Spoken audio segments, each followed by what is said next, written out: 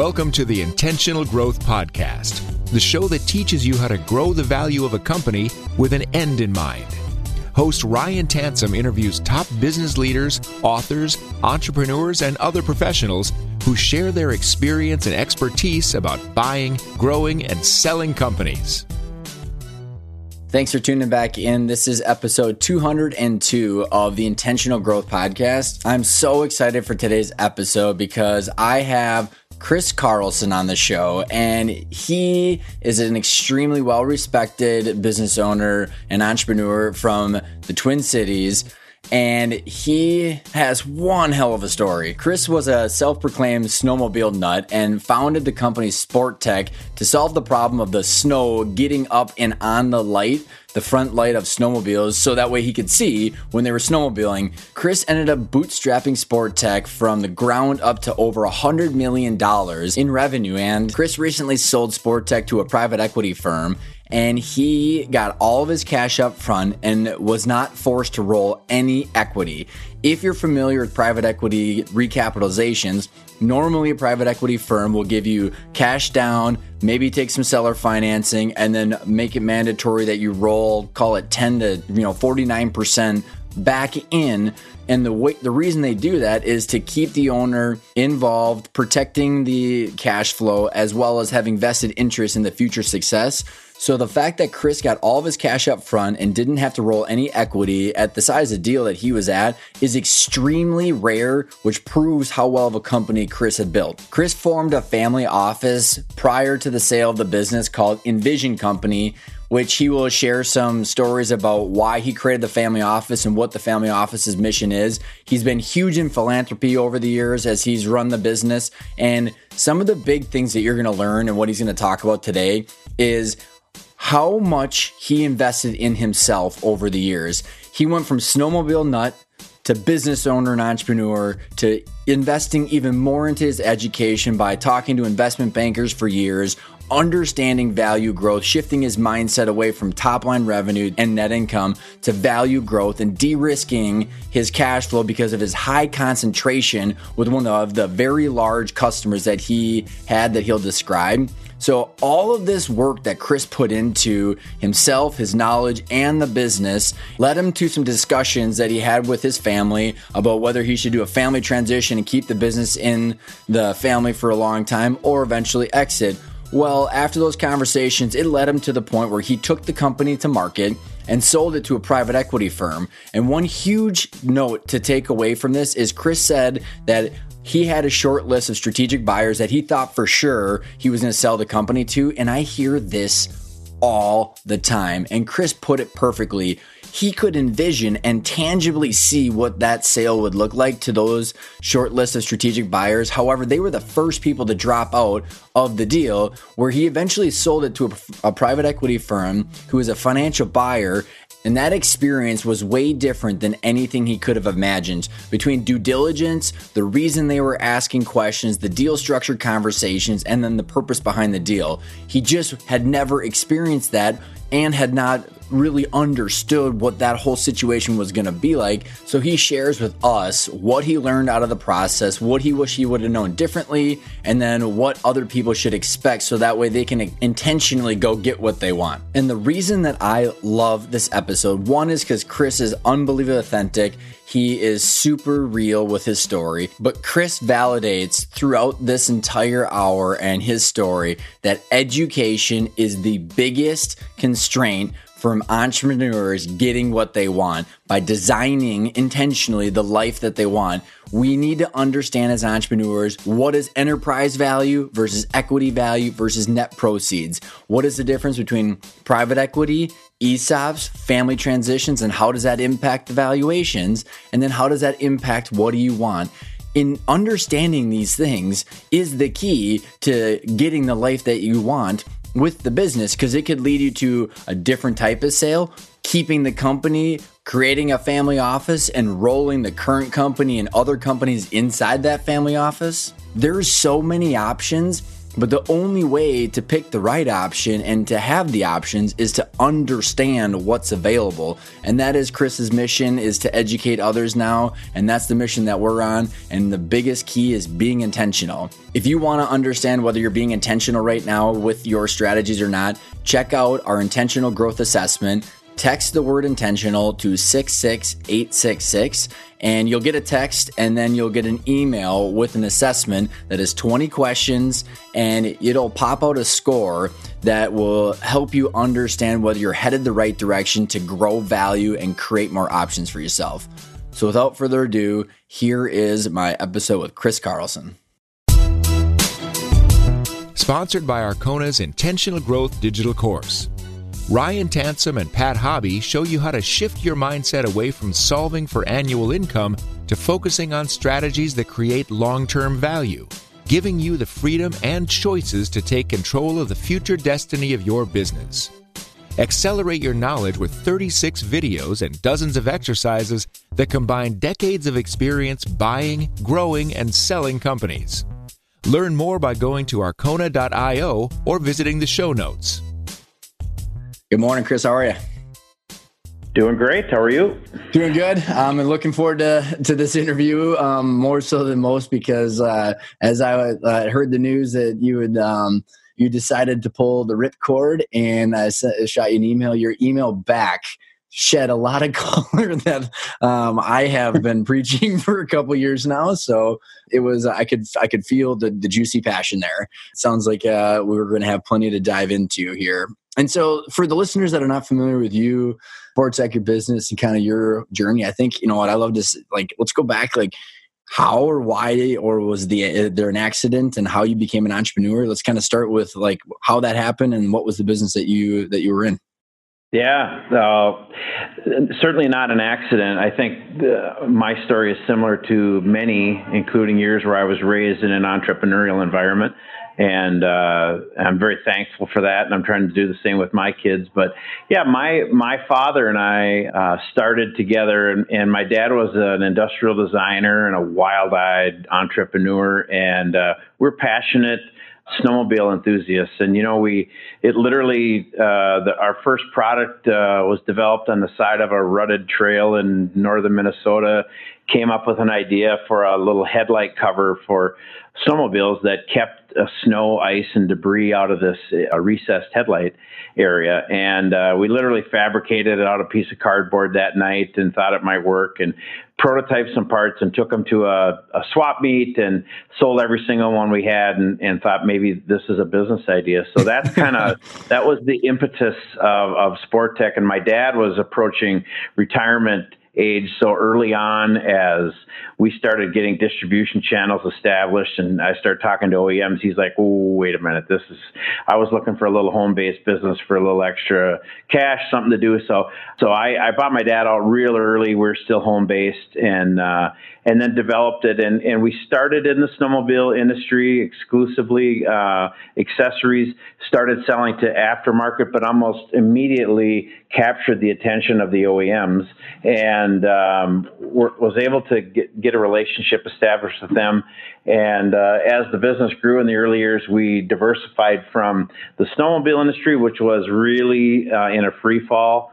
The size of the industry was falling rapidly. So we start branching off into ATVs and eventually got into motorcycles and side-by-side utility vehicles. And that was the piece, the side-by-sides, that really created opportunity for us. So we pivoted to, within about 10 years of the beginning, to 100% OEM. So we were a tier one supplier to the major OEMs in the power sports industry. Started with cabin closures for side-by-side utility vehicles. So around 2001 to 2005, when that industry really took off, we were building the roofs and the windshields and door systems, complete enclosures, designing and selling directly to the OEMs. And towards the end, we had expanded into agriculture and transportation and material handling, but we were cab enclosure experts. And, that's what November we closed, and so it's still pretty fresh. And we were the largest in the country in that space, and we were about 140 million in revenue. How many employees? We had about 400 employees. So, and like, I want to go back to, because, and I appreciate the context. It helps as people can now like pay attention to the story, because I think there's some interesting, maybe we can cover a couple of things on the growth part, Chris, because I think, from just watching the sidelines of knowing some of you and your friends and hearing some of the, when you said the challenges of it, like you had some pivots and some diversification, I think, before we get to the point of when you sold, some of the growth pains that you guys had, because I think, as you and I think, was it a few years ago, you'd even said in your office of like how you're trying to diversify away from certain things because you understood value creation. And I think kind of teeing this up is not a lot of entrepreneurs think about value creation long-term. They're kind of focused on annual income and distribution. So like, what were some of the big milestones as you were growing of like some big challenges, and how did you morph along the way? Well, great question, by the way.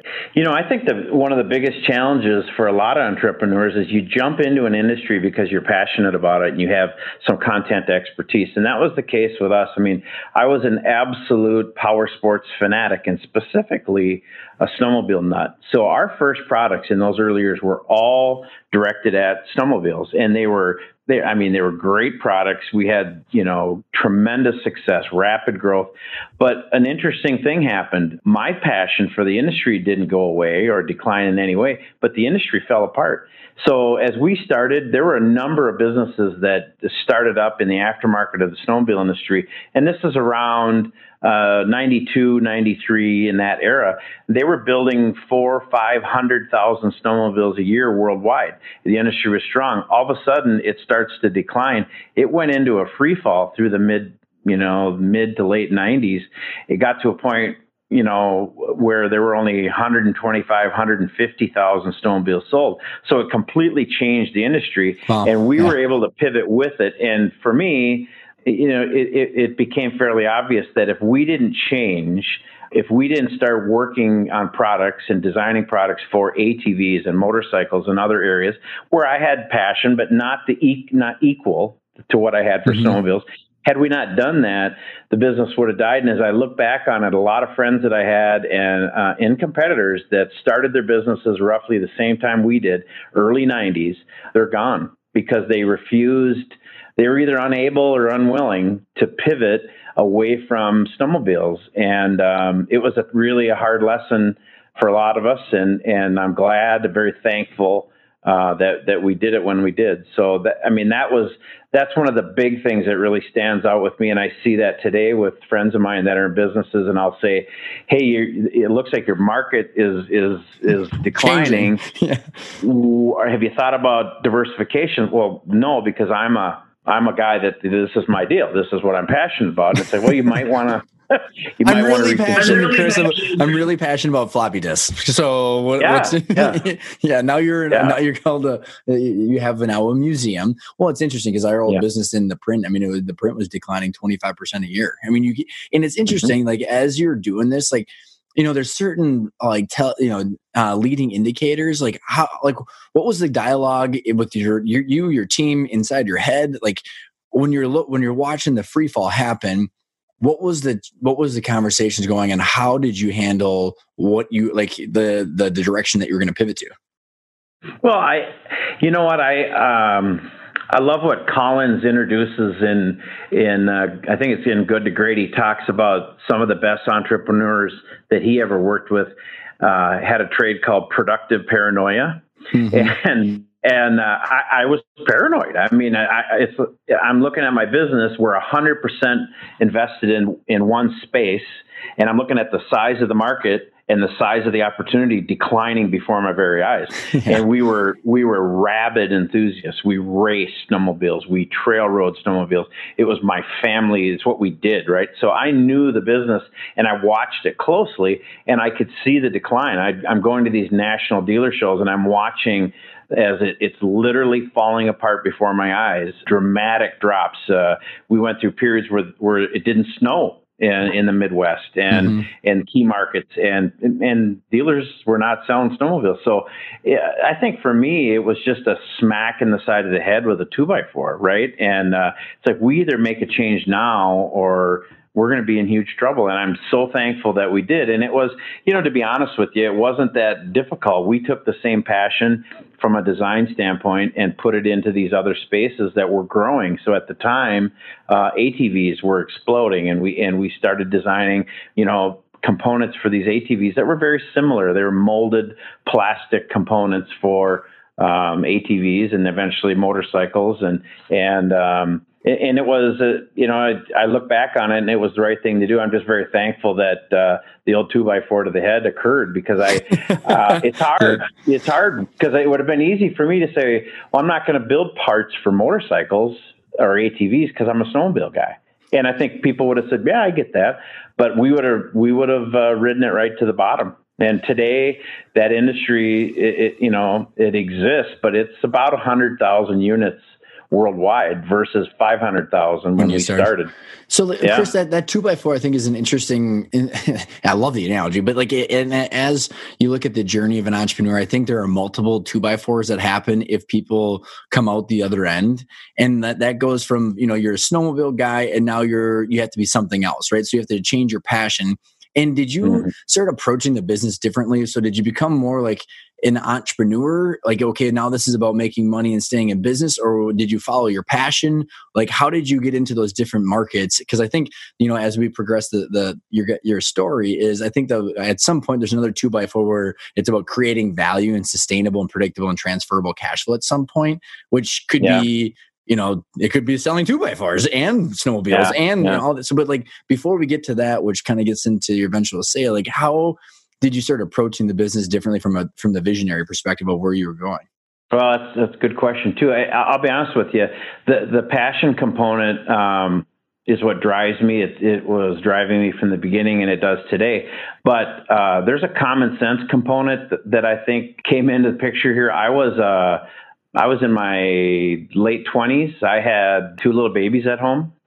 So I was an entrepreneur and this wild-eyed, passionate entrepreneur, but I needed to put money. groceries on the table. Right? I mean, this wasn't a hobby where I could just do this and then casually walk away. This is how I was feeding my family. So back to the productive paranoia, I'm very thankful for that instinct that's like, hey, something smells here. So I'm glad. But I think the core, what we established in those very early days is how we were going to run our business, how we were going to treat people, how we were going to treat our employees.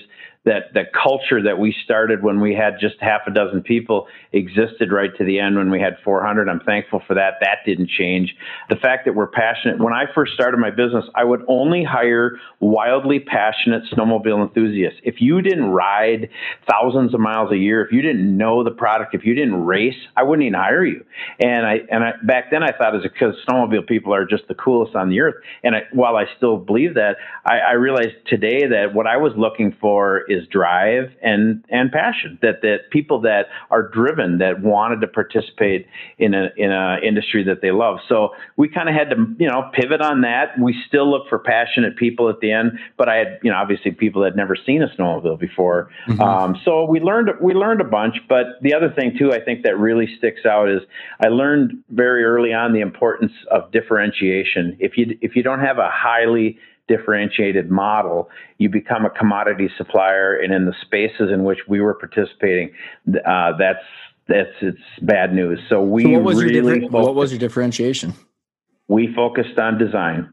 So from the very beginning, we had intellectual property in every product. So we were the opposite of a contract manufacturer. We came to the OEMs and brought ideas to them. And that's how we got in the door. And that's how we maintained that relationship right to the very end versus participating in contract manufacturing. I mean, we never got a print sent across to us with an RFQ. We wouldn't even know how to do it. So we were very, very innovative. We had to be our existence dependent upon it. And that's really how we structured the business. So at the end, we had intellectual property at some level, whether it be completely ours or shared on 95% of our products. And that was the way it was all the way through. And that was really the key for us. So whether it was a snowmobile product, UTV, at the end we were building, cabs for forklifts and for different vehicles of all shapes and forms. The key for us was that we owned the intellectual property. We came to these OEMs with a solution, and that's really what drove the growth. And it started with snowmobiles, and I thought it had to be about snowmobiles. And at the end, what it really turned out to be was about value creation through design.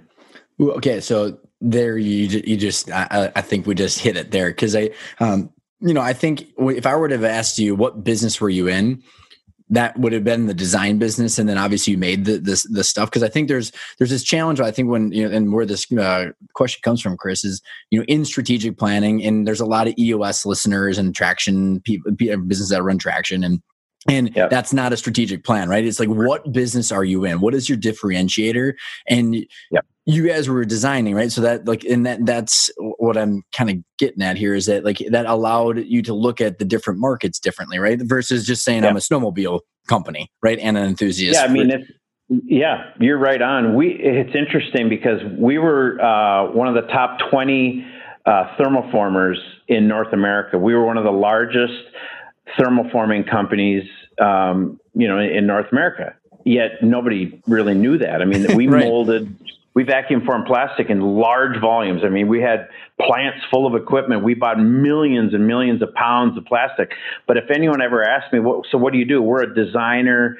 We're designers and engineers who happen to mold some plastic. I mean, it's way different, being a thermoformer didn't differentiate us. And I say to this day, we had competitors that were as good or better than us at molding plastic, right? I mean, they beat us on price all the time. They were very capable, but they didn't have design capabilities. That's what we did, Right. And what's interesting, Chris, is I've given an example, and correct me if I'm way off here, but when I was, because there's people that have job shops that I work with, or people that have been on the show or whatever. And sure. When I explain, because they're like, well, how do we differentiate? How do we get a monopoly or, protect our cash flow? I literally used to tell the sports tech example. I said, well, there's a company I know that would take their designers and they're building the next year's model before anybody even knows. So yep. It's just so maybe explain a little bit more about the design, then we can keep going to the growth. Because I think correct me if I'm wrong, right? You had your designers were working with these OEMs and manufacturers of designing the products before they went to market. I mean, years before they even came out. So you're not getting an RFP and just bidding on the price. No, we didn't. We didn't do quotes, right? So we were working with these OEMs, oftentimes 2 and sometimes 3 years on products, 2 and 3 years before they came out. And again, we were working on accessories, primarily accessories, sometimes production components that were used on these vehicles. So if you picture, a side by side, a new John Deere Gator or a Polaris Ranger, they don't come with a complete cab typically. Well, they did at the end, but they typically come, as an open ROPS, right? So there's a rollover protection system, but no doors, no windshield, no roof. And they would present us with CAD on these vehicles, and then we would present them with concepts on what it might look like to put an enclosure on a vehicle that, by the way, was inherently designed not to have an enclosure. So that was very challenging from a design standpoint. But then I think the critical part of that for us, and I think the message that I share with a lot of entrepreneurs looking to differentiate is, you don't just walk into, any one of these major OEMs and say, hi, I'm wildly creative. You got to let us design some parts for you. You build trust. And so a lot of people, when they hear our story, how we started in the aftermarket and then, transformed into being an OEM supplier, that was a necessary transformation. We actually got called by these OEMs when we were selling into the aftermarket and kicking butt. They're saying, hey, we see what you're doing. You might want to come see us, right? That's kind of how you get in. You could beat on their door till you're blue in the face, but if you haven't proven yourself. And then I think those early years, it was about earning trust with these OEMs, showing them, demonstrating to them what we could do, and then also demonstrating that we can scale with them. So we went from a garage operation to within, very short period of time, 20 and 30 million in revenue. And we had, I'll never forget when I bought my first seat of SolidWorks CAD. I mean, it was a big deal. And, before long we had, a dozen and 15. And at the end, we had, probably close to mid-50s, 55 seats. So you have to be able to scale with the demands of these OEMs. And that's hard, especially for smaller businesses, to be able to prove and earn that trust that, hey, not only can we do this, but we can scale with you and keep up with the demand. So couple questions on that is scaling up and keeping up with the demand. So like I've done a couple of podcasts recently about, how growth consumes capital. And so people struggle as they're growing between, the AR being too high and like their vendors screwing with them or clients. And then also management team constraints, all these different things that make even just, really like fast natural growth really, really hard. Was there anything that you did that you're like, okay, that really helped? Because did you have any partners before you sold? You were a sole owner, correct? Yep, sole owner. Yep, no partners. Because so many times people they go out and they find minority capital partners because they don't know how to handle that whole situation. Yeah, no, and I see it, and we certainly felt that at times when, we were gaining traction and growing. That we had compound annual growth rates in the mid 30s, for several stretches there, and just to cash flow that kind of growth in manufacturing when you're adding plants, people, equipment. I mean, it's significant. You know what? I think part of this was just by luck, and part of it's just how I was raised. I'm not a debt guy, and it's kind of old fashioned in this era when all we talk about is how you can lever this and lever that. I just this simple concept of not spending more than you earn. I know that's odd, but that's kind of how I started. And I'm very blessed now, my family, and we're able to do things that I'm just blown away. But I didn't do that when I was building my business, and there were times when I remember we were 40, 50 million in revenue, and I had everything, every chip I had in that business. I didn't have 401k. I had no investments. I lived in the same house that my wife and I bought after we were first married for 23 years.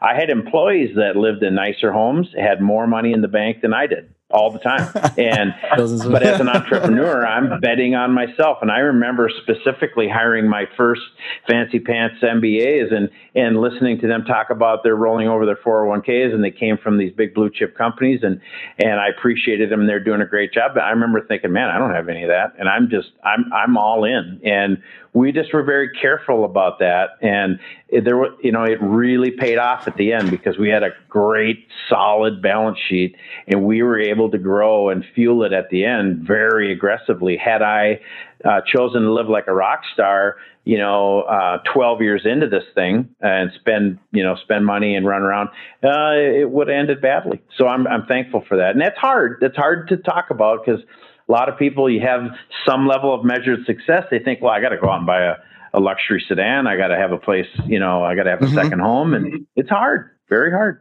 Well, and in that note, as we're kind of going, progressing with your journey here, was there ever a shift in your mindset? Like I'm always trying to now figure out when this happened with people, and maybe it never did, of like, because like the shifting from annual income and making this pulling all the perks out of your business to looking at long-term value creation and understanding what that value might be at the end. And, a couple examples, I literally know people, Chris, that have, offered, 10 or 10, 20, 30, 40, $50 million for their company, and they can't sell because they need every distribution from the business. They literally can't reverse engineer and to say, well, hey, like in order to maintain my $800,000 lifestyle, I can't sell my company. And so versus understanding what that asset might be. Did you ever have a shift in your mindset, or where did that come from? And how did you start shifting towards what you could eventually do with Sportech? Yeah. Great question. Have you done this before? Is this your first podcast? Yeah, a few years in. Really good question. No, absolutely. There was a pivot point for me. Complete change of thinking. It happened 10 years in. So, 2012, rapid growth. Really, we had an opportunity to really ramp up our door production for a couple OEMs, and it was the first time that we were given complete control of, we own design, all manufacturing and assembly. It was requiring us to bring in an entirely new group of people, significant process changes, and we had to add a bunch of space. So long story short, bought a big plant, staffed it with a bunch of folks. We're doing this complex assembly. It was going to grow. I mean, we were going to grow that year, probably north of 40%. And we got to we got in, we start producing these doors. We're shipping on time. We realized that after about a month, I'm losing about $1 million a month. Oh, and doors are looking great. Customers happy. We had massive cost accounting problems. We had grown the top. We had made commitments to produce these parts, but we hadn't earned the right to grow at the rate that we were growing, because I was lagging from a people standpoint. I was trying to run this business 10 years in from a garage operation. Now we're $40, $50 million in revenue. I'm trying to run it with some of the same folks that I had from day one. And they were wonderful, gifted people that I loved with all my heart, but we had reached capacity. And I needed people that could come in and help us scale this thing. And it was in all areas. It was operations, it was finance. And that is when we implemented Traction. And it came at a great time, made a commitment to start bringing people in to ensure that we could scale this thing, started operating with that system. It helped us.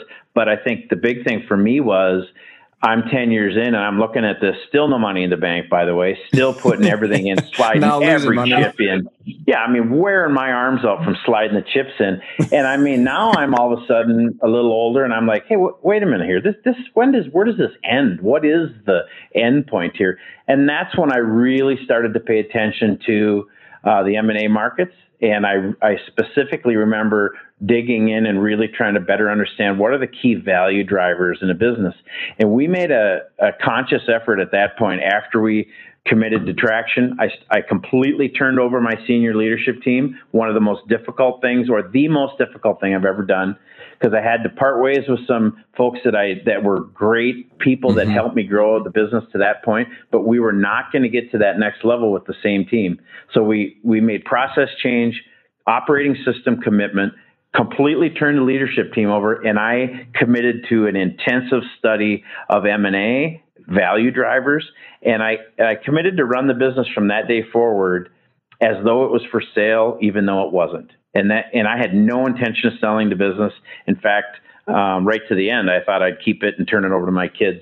But I knew that it was going to be important that I understood what are those value drivers, what inherently drives value, what depletes value. And because obviously there's a reason that those are the value drivers. It's a healthy business when you pay attention to these things. And it completely changed our business from that day forward. So, I'd love it. If I could just capture everything you just said and then just spread that across the world. I mean, and it's hard as heck to figure that out, because you start to really, I think you hit on a lot of good notes there. Is at some point you got to get your money back, right? If you're putting all the chips in, you got to if you're just even a normal person, you're going, okay, when is this? When is it about me? You know what I mean? When do I get to take some on? So as you're doing this and when you say it completely changed the business, what are some different, how did your strategies shift? Right. And, so what are some of the big takeaways that as you were learning M&A and value creation, how did that trickle into the business? What were things that you were doing? Well, I've been in peer groups since day one. And one of the smartest things I ever did, someone encouraged me to get involved in peer groups. And I was in a CEO group at the time, and we brought in a speaker who talked about M&A and business valuations and kind of the trends in the market. And this would have been circa 2012, 2013.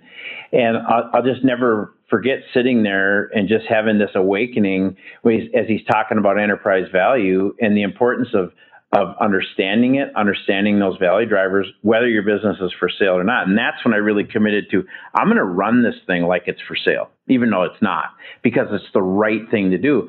So, for me, I had to get my head around that, and it's hard because that was not my first instinct, right? I'm this crazy entrepreneur. I'm a visionary, just working on grow. And I think the first 10 years of my business, I just thought if I can grow that top line, keep growing it aggressively, keep an eye on costs a little bit, but let the other guys worry about that, I think we're going to be fine. Well, what had happened is we had a customer concentration that was out of control. I mean, I was concentrated into one industry, but then specifically with one customer who happened to be the largest in that space. And, if you look at key value drivers, regardless of who presents it, customer concentration is at the top. It's either number one or number two every time. So from that moment on, we start addressing that. And it's hard when that one customer continues to grow.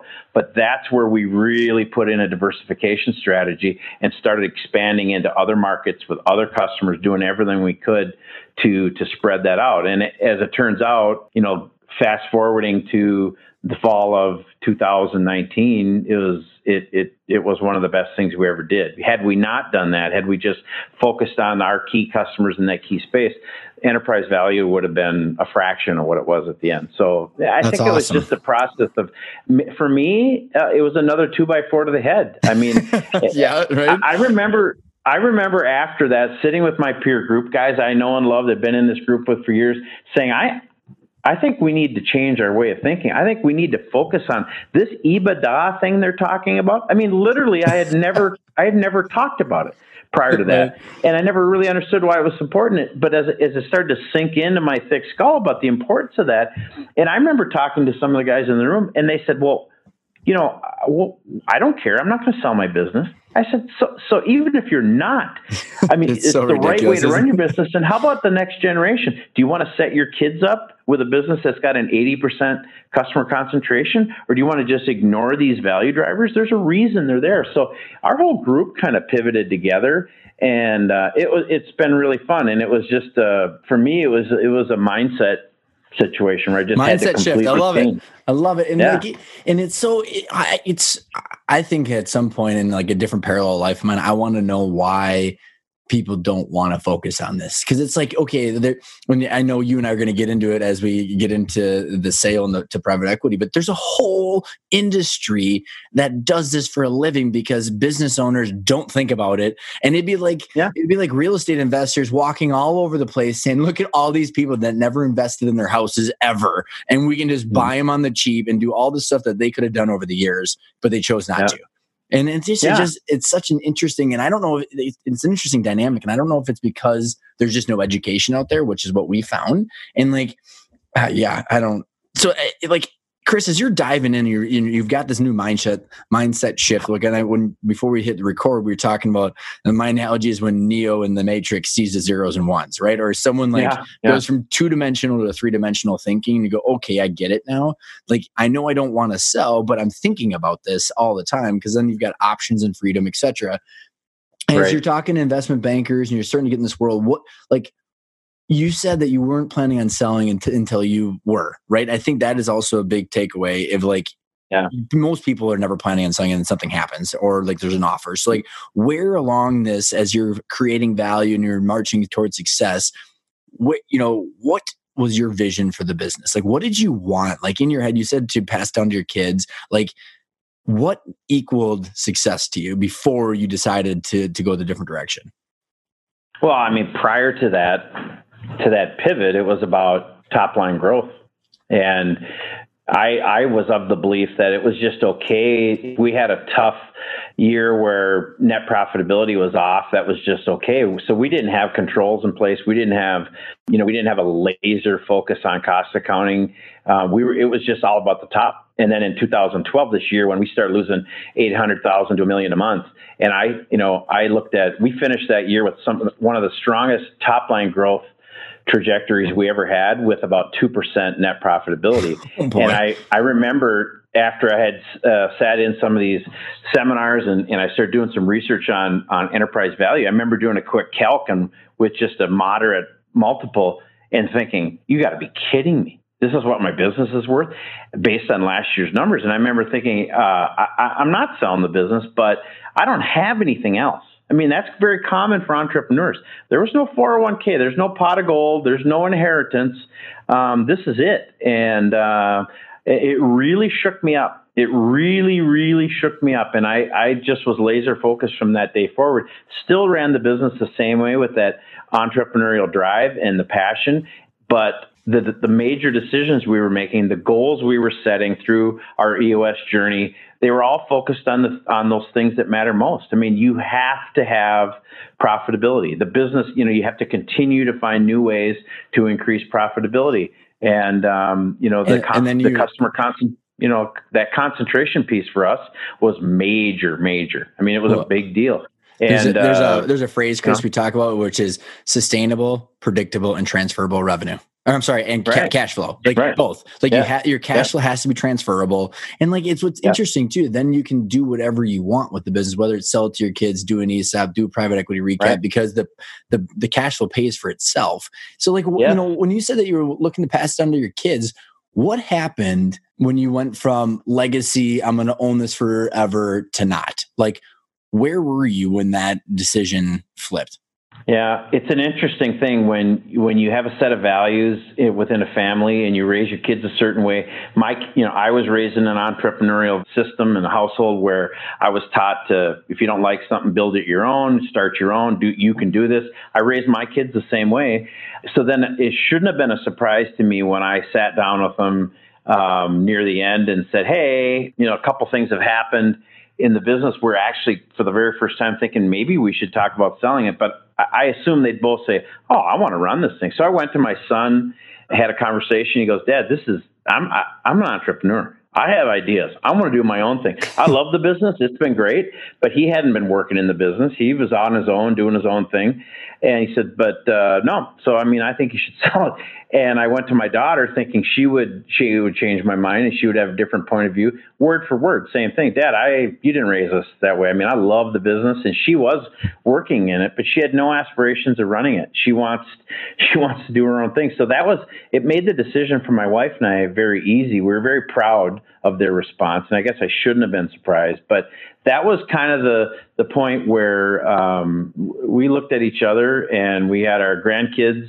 We're just turning into grandparents for the first time. We're mid-50s and looking at life from a different angle, and all of a sudden decided maybe we should consider it. And that's kind of that's changed, and it literally changed in a matter of days. So to your point earlier, the business isn't for sale until it is, right? I think as entrepreneurs, we can draw a line in the sand and say, oh, my business isn't for sale. I have friends that do it every day. Nope, it's not going to be for sale. Interesting what happens with family, with health, with the economy. It could be, for every one of us, it's a different trigger point, as you know. Yeah. For me, it was looking at, where I am in life and what I want to do, how much time I have left. I got these grandkids, what matters most. And then the other thing is just that people forget about is, as human beings, and especially as quirky entrepreneurs, we reserve the right to change our mind. And right? I did. And the other thing is, I was just kind of burnt out, loved the business, still love it. And I'm proud of what they're doing. And I, but I was ready as an entrepreneur, we need variety. We need challenges. I need a new mountain to climb. And I was just ready for a change. I didn't see that coming at all. So this is beautiful, Chris, because you know what? I think the beauty of what you went through is you experienced the mindset shift about creating value before that happened, right? And you've probably seen this in your peer groups, as I've seen it in mine, is that mindset shift of or that triggering event happens when you have a shitty company. And when I say what if you build a valuable business, that's true freedom. And we're going to get into this as we march towards the sale story, because you explained to me some things that you had leverage on that most people don't. Where if you build a valuable business, then you have choices, which is honestly isn't that true freedom versus okay, now you're burnt out and you're miserable, but you're stuck having to do one thing or the other. So does that make sense? Because I think you're gonna there's nothing worse. Right? You want to, as an entrepreneur, you want to do whatever you want to do. And that's true freedom. But if you don't build a valuable business that you can transfer to someone else, then you become stuck in your own cage of cash flow. Well, and so go ahead. Yeah.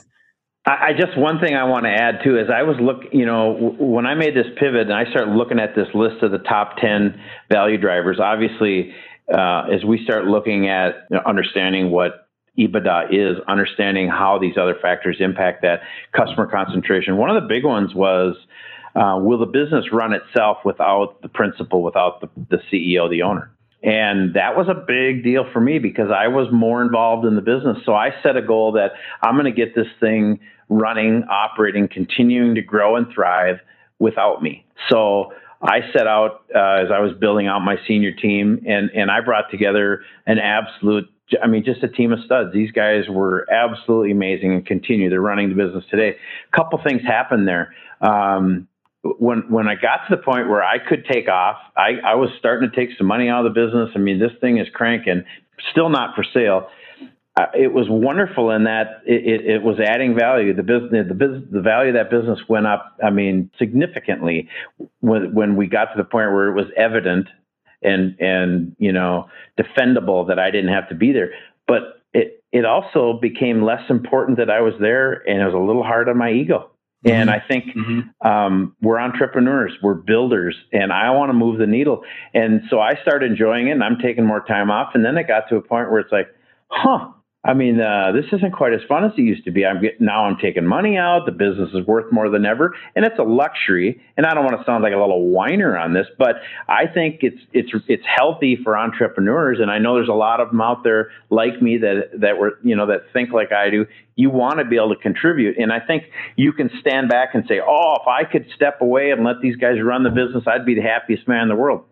Yeah, maybe. Right. I was happy and I was proud and I love these guys, but I'm not ready to quit, and right. I want to move the needle. So it's interesting that actually played a role. That was one of the factors when we decided to sell. I'm ready to do something else, and I'm ready to kind of look at the next chapter, and that involves that building phase that I kind of missed. So then let's get into the so when you decided to sell after this conversation with your kids, what was the next steps? Like, so, as you've been educating yourself in M&A, how did you hire your team of advisors, valuation that you were marching towards, whatever it was, what did, when you decided, okay, now it's action time, what was the steps that you took to hire the team before, because you said it took a year, so we can walk through kind of as this journey unfolded. Yeah. Are you there? Yep. Sorry. So that makes it. I don't know if I'll make sure the editors get that out of there it said internet unstable. So what was the next step for did you hire a team of advisors? Was it an attorney, a CPA, an investment banker? What was the next step that you took now that you decided it was time for action? Yeah. So, the interesting thing for me is when I made that commitment, around 2012, 13 to start running my business differently, paying attention to value drivers, enterprise value, I aligned myself with some folks, to try to learn. So one of the first connections I made was with an investment banking group. They were, like many business owners, were getting the calls all the time. Would you consider selling? And I would always just either ignore them or tell them no. I had a few that I talked with, and one in particular. So I started having conversation, and we would meet, once or twice a year, and built some trust with this gentleman. And it became evident that they were leaders in the market. So I did the same with M&A attorneys. I did the same with some other trusted advisors. So, while I was doing that, it was not with the intention of selling, but it was more about education. For me, I wanted to better understand. So who better to educate you on business valuation than a sell side investment banker? They live it every day. They're looking at they know multiples and market trends better than anybody. So I just chose to try to tap into that. And he was hoping that someday I'd change my mind. And in the back of my mind, I'm saying, dude, I'm never gonna. Well, he was right. And I did. So it was real easy when we made that decision, and it literally happened in weeks. He was the first person I called. Said, "Well, you were right." He goes, "Well, I knew someday you'd call me." And and then it was real easy for me. So I had investment banking lined up. I had M&A attorney lined up, and some of the other resources that I had built relationships with. I think looking back, I'm very thankful and I'm blessed that worked out that way. If I had to start from scratch and go out and interview a bunch of these folks, it would have been. Oh my gosh, yeah. You know what I mean? So, gosh. and then of course you ask, you have trust established with a investment banker, and then you ask them, hey, who do you know that can handle this? I mean, we have to do a QV. I need an M&A attorney. They work with the best of the best. So that really, really helped. And I recommend that people, whether they're thinking about selling or not, the better your understanding is of that M&A space and how it works, the better equipped you're going to be down the road when inevitably you change your mind or the next generation does. So then as you're having these conversations with these advisors, at what point, because they call it the deal train, right? As the deal train starts going, what was did you have anything planned with your executive team? And then in your head, did you have any kind of like, okay, I think it's going to be a strategic buyer, maybe some private equity. I don't know how well educated you were on that marketplace and those kind of buyers, but like, what was the sequence of events of getting, between what you knew and then also getting your executive team involved? I don't know if you had some phantom stock programs or whatever it is, because I think that's everybody's fear is now I've decided I'm having, like mob type meetings with these investment bankers in dark corners and, the back room of restaurants so no one knows. And then all of a sudden you have to like start dealing with this. So what was that like? What was that process like of getting everybody involved? It was emotional, right? Because it was a big decision. And as an entrepreneur, I just remember having I had pinges of guilt, knowing that I needed to tell my team. So early on, I shared with my senior leadership team that we had made this decision. They received it pretty well, but I just remember thinking, hey, I'm sorry. I felt like I was disappointing them. And of course, I think that's just human nature. But I chose to let them know right away. I know some friends of mine that sold their businesses and they tried to, like you say, lurk around in dark shadows and talking to these guys in suits. It doesn't work, but we were a full disclosure culture, very candid, very open, candid conversation. So I chose to tell them, and I don't regret that. I think that was the right thing to do. And I think then it was kind of a systematic process after that in terms of gaining better understanding. As I look back, I made a couple of mistakes in that era. I wish I would have done more research and really had a better understanding of strategic buyers versus financial buyers. I guess I had a vision in my head that we were going to sell to a strategic. I just was convinced that, and I even had companies in my mind, they're going to want to buy us. And, we reached out to them, and as it turns out, they didn't. We sold to a financial buyer. And I guess I just wish I would have better understood that and what the experience, how that experience varies, because it's a vastly different experience selling to a strategic versus PE or, financial buyer. I was not ready for that. It caught me off guard. It was a little unpleasant. Yeah. So I was going to say, well, we can unfold that because I want to unpack that experience. Because we can kind of jump a couple steps of like, okay, so you got the pitch book, you got your investment bankers, you got your deal team, and I want to come back to the family office because I think that's kind of a parallel story. But as you got your investment banker, and I don't if they ran a controlled auction where they got a few hundred people, some strategic, some private equity, financial. So explain what the difference was, because you could have a bunch of offers. But what I try and say is every offer is different from the valuation, terms and conditions, what they want with you. I mean, you can't even imagine the amount of variables that could be different, and being able to weigh those variables against each other as what's important to you and the money is so difficult. So expand on your experience of the difference of financial versus strategic in that process of learning that. Yeah, so very typical. I think when we sent our book out, it went out to hundreds and hundreds, in very limited form, and then it got narrowed down, right? So I think we had, there were 40 or 50 businesses that expressed interest, and then initial indication of interest from 20, and it narrowed down. And early on, there were some strategic, but certainly more financial, which is a reflection of kind of the era in which we live. Mm-hmm. But I still thought that we would be most appealing to a strategic. And to be honest with you, I had that in my head, and I could kind of envision what that would be like. And that was the point when I needed to ask more questions, and I should have familiarized myself more with the financial side, because it's so vastly different even in the process, right? So we went in this, narrowed it down, got it to 5, had one strategic in the final 5. They were really not a player. It didn't look like it was going to, they just were not as serious. We had, a couple financial buyers that were very, very aggressive. I ended up going with one of them. That's when I got the next 2x4 to the head. It's like, holy cow. I didn't understand how that, I had heard, right? But I had very limited understanding of how the whole PE model works, and it's fine, right? And it works, and but had I been a little more educated on that, I probably would have handled some of the in-depth questioning, interrogation. It's very, very, very in-depth, and I had no idea. So it's hard not as a passionate, prideful entrepreneur. This is your baby. You've spent your whole life building it. And now I have people coming in, and their whole intent is to get the price down, right? So they're going to try to find problems. They're going to point out this and that, and you take offense to it. And it was really hard for me. And as I look back on it, I think that they were being entirely fair at times. Maybe a couple times they weren't. But, if I had been better prepared, I think I could have handled that a little better. And I know friends of mine that are about to go into this, and I'm just going out of my way to say, dude, beware. You need to be ready, and just know that they're not calling you a liar.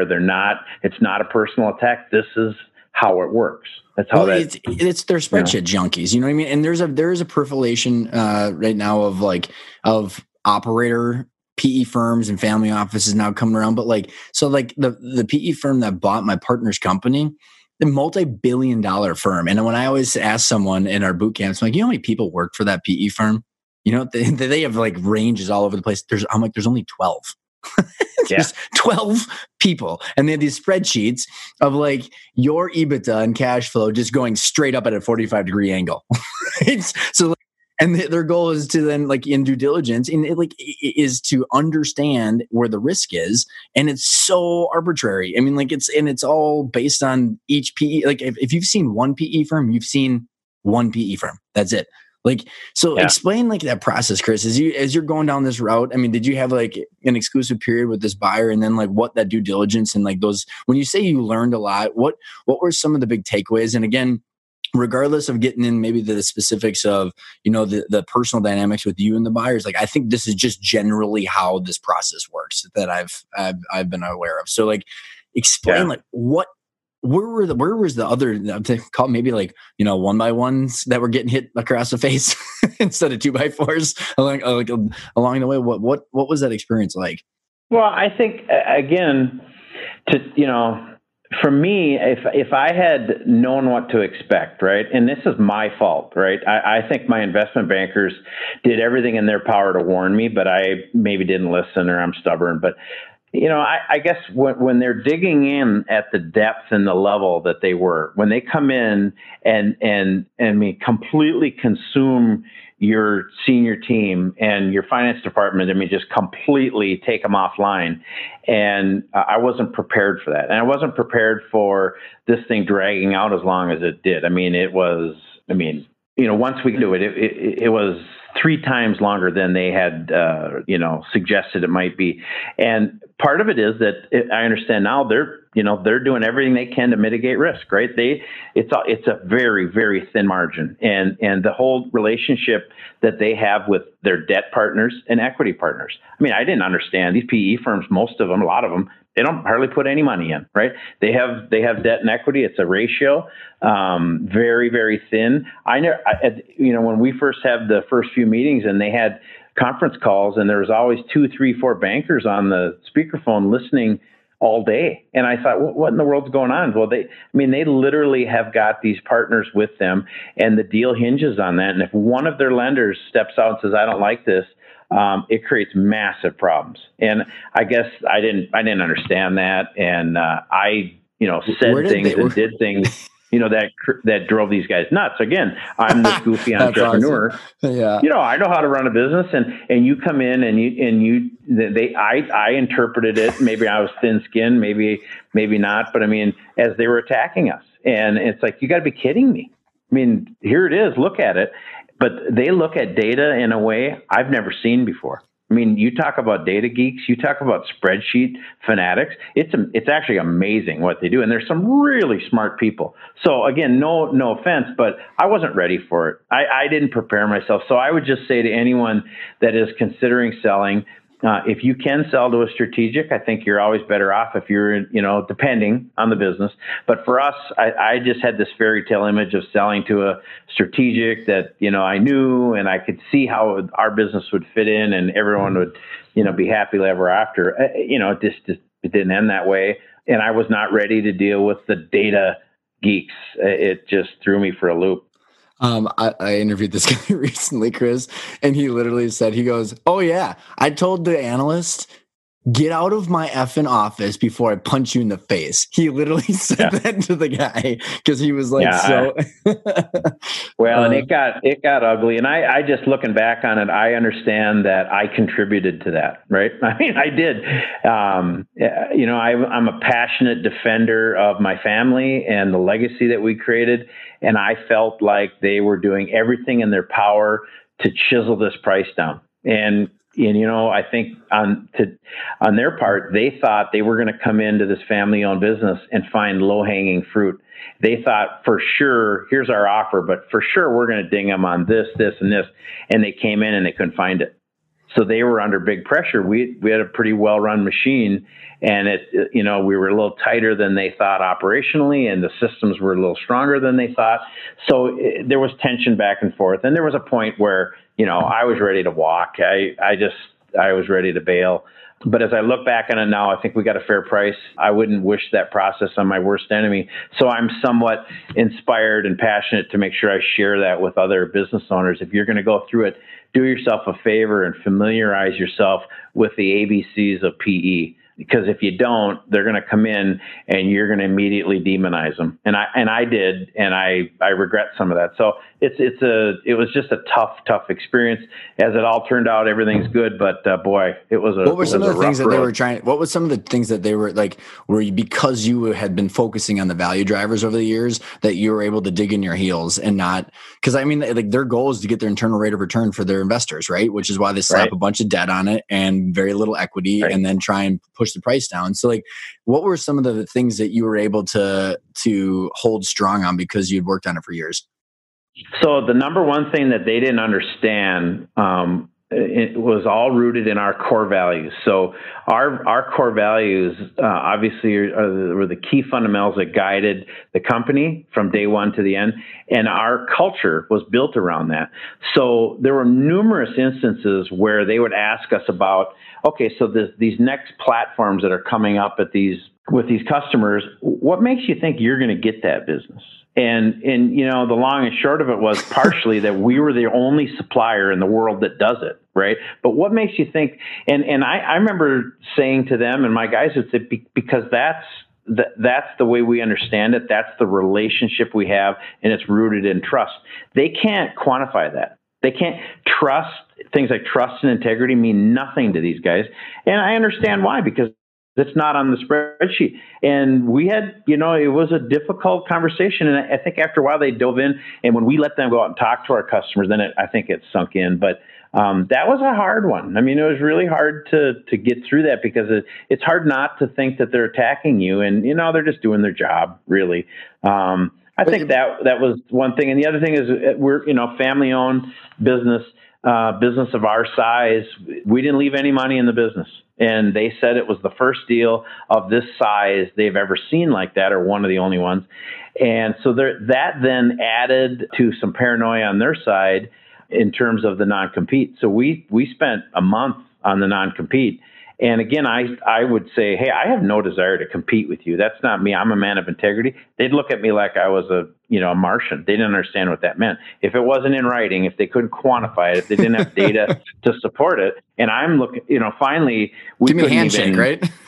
Well, it's like, yeah, I'm a handshake guy. Ask anybody. Ask my customers. That's how we built this business. They're like, that doesn't mean squat to me. What else you got? And which is, so I want to, because the deal structure, is usually one of the questions I get into, which is, you didn't leave any money in there. When you say that, like, just for clarification for the listeners, I mean, you didn't roll any equity, right? So it wasn't just cash on the books when you sold, but it was like you walked away from the business which is so unique. Like I mean, other than a family office buying someone, they usually buy out everything, but like a private equity from allowing the owner to walk away with nothing rolled in is very unique. So what was the overall deal structure? Was it cash? Was there any promissory notes? And then, what did they do to the business afterwards? Like, how much debt did they put on the books to purchase it? Because I think you and I were talking about a story before we got online of like, which is probably has to do with what your ability or not ability, or your desire or not a desire to roll some equity in there, that the company still has to thrive and pay off that debt, which is crazy. Yeah. So and I think what's pretty important here that people understand the primary reason. I mean, there's two primary reasons that they like people to leave money in. They want you to be a partner, right? They want you to be vested and have a piece, skin in the game, which I get. But it's hard to sell that to a lifelong entrepreneur who now has no control. So to your point, they're going to do things with this business I would never dream of doing. Lever it to a level that's unimaginable for me. I mean, take all the cash out of the business and run this thing on a thin margin and make cuts that I would never dream of doing. For me, I couldn't do it. I couldn't be a part of that because it didn't align with who I am. So, but that's the reason. These PE firms have very little cash to put in these deals. They're dependent upon relationships with debt partners and equity partners. And, they all operate very similar ratios, and I would say these guys were, very typical, not levered any more than anyone else, but it's tight. The industry is a lot, right? I mean, like and I don't know with your PE firm, like, so what I find just crazy, and like this is a whole podcast for a different day, or maybe just me talking in my basement by myself, is like the PE industry is so little, has so little regulation, Chris, like, right. They go get this debt from these big, huge credit tranches from like, endowments and pension funds and all this stuff. And there's very little oversight. So they can put up to 7 times EBITDA in debt on these, where a normal commercial bank wouldn't put more than 2. So you're just like, it's insane. Yeah. Like, and then no one's responsible if the thing goes belly up.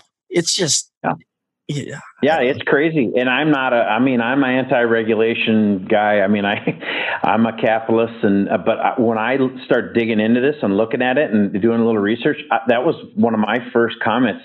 I'm amazed that there isn't more regulation. I mean, it's crazy because you're talking about huge dollars in play here. What's going on right now with PE? So it's very interesting. It's crazy. And like I said, that multi-billion-dollar fund that bought my partner's company has 12 people. So it's not like there's a bunch of people that are like. It's not like, I don't know, man. Like it makes no logical sense to me, honestly. Yeah. But again, as I keep thinking about this, and I think about the experience, and it was a rough one for me. I just feel compelled to share with friends and colleagues and other business owners. If you're thinking about selling and you go through this, make sure you fully understand it. Make sure that you don't get caught off guard like I did, because it really was a surprise for me. And I don't like surprises. I just don't do well with it. And I couldn't believe what they were saying and what they were doing. And at the moment, I felt like, hey, these guys they're coming after me. They're calling me a liar. They're questioning my company, my baby that I spent my life building. It's just a lot of emotion attached to that. And I could have, I think I could have handled it a little better than I did. I certainly have some, looking back on it, just realized that there were some moments that were not my best, I will just say, it's emotional, because it was a lot of sleepless nights, and you're thinking about your family and the legacy component and big numbers, right? I mean, major numbers. So just make sure you're familiar with how they work and the levers that they're going to pull before you go into it. And I think it will help people. So that's like where we talk about our 5 principles, understanding your first one, which is your drivers. What's important to you? How do you then, the second principle of understanding your financial targets and how to weigh all these decisions against each other is the knowledge piece. So then I know we're getting short on time here, Chris. Is it like, You had mentioned that, a lot of entrepreneurs think they're just going to golf, but you did not. You had some like reality that you approached this in. And so maybe explain what you did along the year that it took to take this to market and to sell it, what you were doing in parallel that allowed you to kick off after the sale with a bunch of passion. Yeah, no, and I'm thankful for this piece because I feel like I was well prepared. I was fortunate enough to have some friends that sold businesses, and I was able to, talk with some other folks that I met and learn from it, right? And there was a lot of conversation about what's next, and I had a couple friends that put all their energy into selling the business, never gave any thought to what's next. So here you have someone that's been an entrepreneur their whole life, this driven type A, and whether we want to admit it or not, some of our perceived self-worth is attached to the entities in which we have created. It's wrong, I get it, but it is what it is, right? So they get a big check, they close, and the next day they're sitting at the breakfast counter staring at their wife wondering, what in the hell do I do now? And it happens all the time. And that scared me because my biggest fear is that I don't have a place to go to, a team to work with, and deals. I love deals, right? So I started preparing. We start framing up what Carlson 2.0 looks like, and I'm very thankful that we did that because literally the day after we closed, I walked into our next office. So we have our family office all set up. We have a couple other businesses that we own in the racing industry that are basically nonprofits because you don't make money in racing. So I have some intense focus on trying to get those in the black. But we set up a family foundation, Carlson Family Foundation, doing some great things with that. That was all set up, 501c3 status in place. I already had my team kind of built out. We were fortunate enough to take a few key people with us that were working on some of these other, we call them non-essential sport tech employees that were working in our other family businesses. And our intention is that, that we are gonna do some business acquisitions. We've got a model in place. We're looking at deal flow right now. And there was never a moment when I stared across the table wondering, well, what do I do now? I love to hunt and fish. I love the racing industry, but I know I can't fish every day. I need to be in business. I am a business junkie. I get energy from it. So I'm thankful that I had enough people. And I had again, back to the 2x4, I had a couple of my friends say, hey, dude, you can't hunt and fish full time. You're going to need to do something. And I'm thankful that they got me thinking that way and that we set this up because it's really been a smooth transition. We're having a lot of fun and I'm doing what I love as an entrepreneur. We're going to be, working with small businesses, with family owned businesses who have reached constraints. They have been unable to grow their business because maybe they reached that 2012 moment that we did and that they had trouble with that pivot. And I'd love to be able to sit across, share our story, share our values, our operational philosophy, and then partner with them at some level. And I just think it's a refreshing change to what's going on with especially some of the financial buyers out there. So totally agree. And Chris, is there anything like, if you look back at your journey, knowing what you know now, like, there's a couple people that have probably very similar numbers to you that have been on the show that they're like, you know what? One woman is like, I wish I wouldn't have sold. She sold a PE firm and then they destroyed her baby. And I'm not saying that they did it because it's been fairly fresh. So the story is yet to unfold, but like the stories are very common, right? So but she said, I wish I would have been the one acquiring. And so there's different structures like ESOPs, or you could have leveraged your own company. There's different things that you could have done. Like, is there any regret or just because obviously it sounds like you're passionate now, but maybe there's a better way to put it. Cause I would have done a lot of things differently, Chris. However, I wouldn't be where I am today, and I love where I am today. So it's almost like in a different situation, these are tactical strategies that would have done differently, but I don't regret where I'm at. Does that make sense? It totally does. And no, I'm very thankful for this too. I literally don't have any regrets. I mean, and it's relatively fresh, right? So, it's only been a few months, but there's not a day that I say, man, I wish I was still there. I miss some of my people. Obviously, we had a fantastic team. my leadership team, some of the most impressive guys I've ever met in my life. I will tell you that, it's a little different starting with a team of 3 or 4 as we start cranking here. I'm not saying we have a talent deficit, because I have some great folks, but I'm used to working with a very complete, thorough, robust team. It's a little different, but it's very entrepreneurial and very edgy. And so I'm liking it. But, the only thing that I maybe regret again is just, I wish I would have educated myself in a couple areas. One being, I should have had a full understanding of how PE and financial buyers work. That would have saved me some grief. And I can assure you it would have saved some grief with our buyer, because I know I was a little unpleasant at times. But the other thing is really understanding enterprise value. I think that virtually every business owner I know thinks their business is worth more than it is. And I was in that group. I think that my investment bankers gave me a range in the very early stages. Turns out they were right on. I mean, right on. And I didn't believe them. I thought that we'd sell to a strategic, that strategic would pay up. I just think it's the nature of entrepreneurs. I wish that I had been a little better prepared for that, because I think that would have eased the entire process, because we ended up right where they said we were gonna. And it helped me at the end as I reflected back on my notes. But as I'm talking to business owners now, including some that we're talking to folks about buying their business, I see this very, very consistently. Everybody thinks their business is worth more. And you know what it is? Literally, you talk to someone, they say, well, my buddy sold his business and he got a 10 multiple. I should get the same. They're in completely different industries. The business is completely different, but they get hung up on a multiple. And what I've been saying to a lot of people is, multiple of what? Right? I mean, because that's what everybody asks me. Oh, what'd you get? You get a 7 and 8? I said, what difference does it make?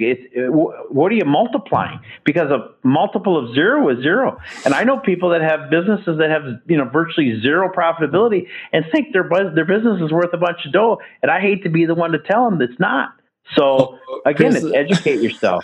Better understand it, I mean, I love it, because you just like in our boot camp, we literally go over enterprise, and then I would even say take it 2 steps further, because everybody talks about the enterprise value and the multiple whatever on the golf course, but then I like to say, well, what's your equity value?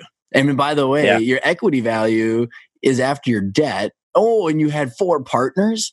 Oh, and by the way, one more step further is after equity, then it's called net proceeds. And that's after tax man takes whatever. So it's just people are measuring and monitoring the wrong numbers, completely wrong numbers. Well, and make sure you have a very strong understanding of capital gains, because Uncle Chris is going to be writing a check here in April, and I still am not over that. I mean, and again, it's back to the same thing. Educate yourself. Understand what your business is really worth, and then understand what does it cost, the transaction costs.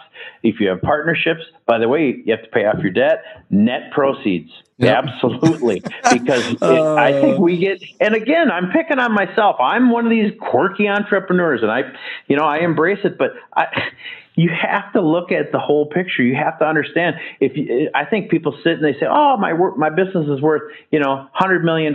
Okay, what's the real value? Then it's probably worth 80. And then what's the net proceeds? You start working that backwards. I think a lot of people think that they're going to have that 100 million or whatever it is to reinvest and to do whatever they plan to do. Guess what? It doesn't work that way.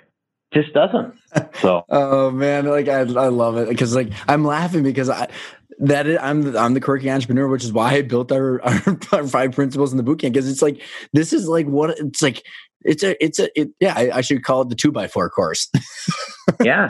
Well, or, every one of you in this room, go through an exercise after you explain enterprise value. I want you to do a quick calculation. Take your EBITDA, apply a multiple that you think is fair, and then have a conversation, and then tell everyone in there, now I want you to go in and take 20% off that. Now you might be closer, Well, and pay down your debt, then pay your taxes, then pay, all that. Yeah. All right, Chris, I gotta be conscious of your time. So this has been a blast. If you were to, leave, you just gave a bunch of takeaways, but if you were to leave, the listeners with, hey, which 2x4, maybe you got a couple one-liners that you would like to leave everybody with, what would it be? I just think for me, it was, once you commit, once you make that decision, your first job is to educate yourself. Don't go into this assuming you understand. Don't go into it based on hearsay and what you think might happen. Ask a lot of great questions, especially in the early stages when you're aligning your resources. Make sure your question to answer ratio is right. Because again, we seem to think we know it all. We've been successful in business. This is a whole new world. So, and then, the other thing is just, as I think there's a lot of people that say, hey, I know it's going to be 3 to 5 years away. Really have laser focus on those key value drivers. And that's what you're doing with your boot camp and educating people. And I just encourage people to gather as much information and increase their understanding, because it will save some grief on the other end and the inevitable 2x4 to the head for sure. I love it. What's the best way to get in touch with you if people want to reach out? So my email is probably best, and that's ccarlson@envisioncompany.com. Chris, thanks so much for coming on the show. Thank you. I've enjoyed the time. I hope you loved that episode. It was honestly one of my favorites. I love Chris. I love the story. I love how passionate he is about helping others now. The big takeaway is education, education, education. Check out our Intentional Growth digital course. A lot of the stuff that Chris wished he would have known is packaged up in that course. 5.5 hours, 38 videos. Literally, it's $1,000 and you can get all the education that Chris wished he would have had. I'll tell you what, I had someone tell us that they would have saved like $500,000 in their transaction. I had people say that they would have done something different. They would have kept their business. Literally, it's $1,000 and a couple hours away from you controlling more of your destiny. I hope you enjoyed the episode. Stay tuned to next week where we're going to be talking about how you can be pivoting your sales strategies and your sales conversations as the new norm of 2020 unfolds and the new economy is unfolding, making sure you're resonating. You got to keep that sales machine going in order to continue to grow value and continue to have more options. Thanks for tuning in, and I'll see you next week.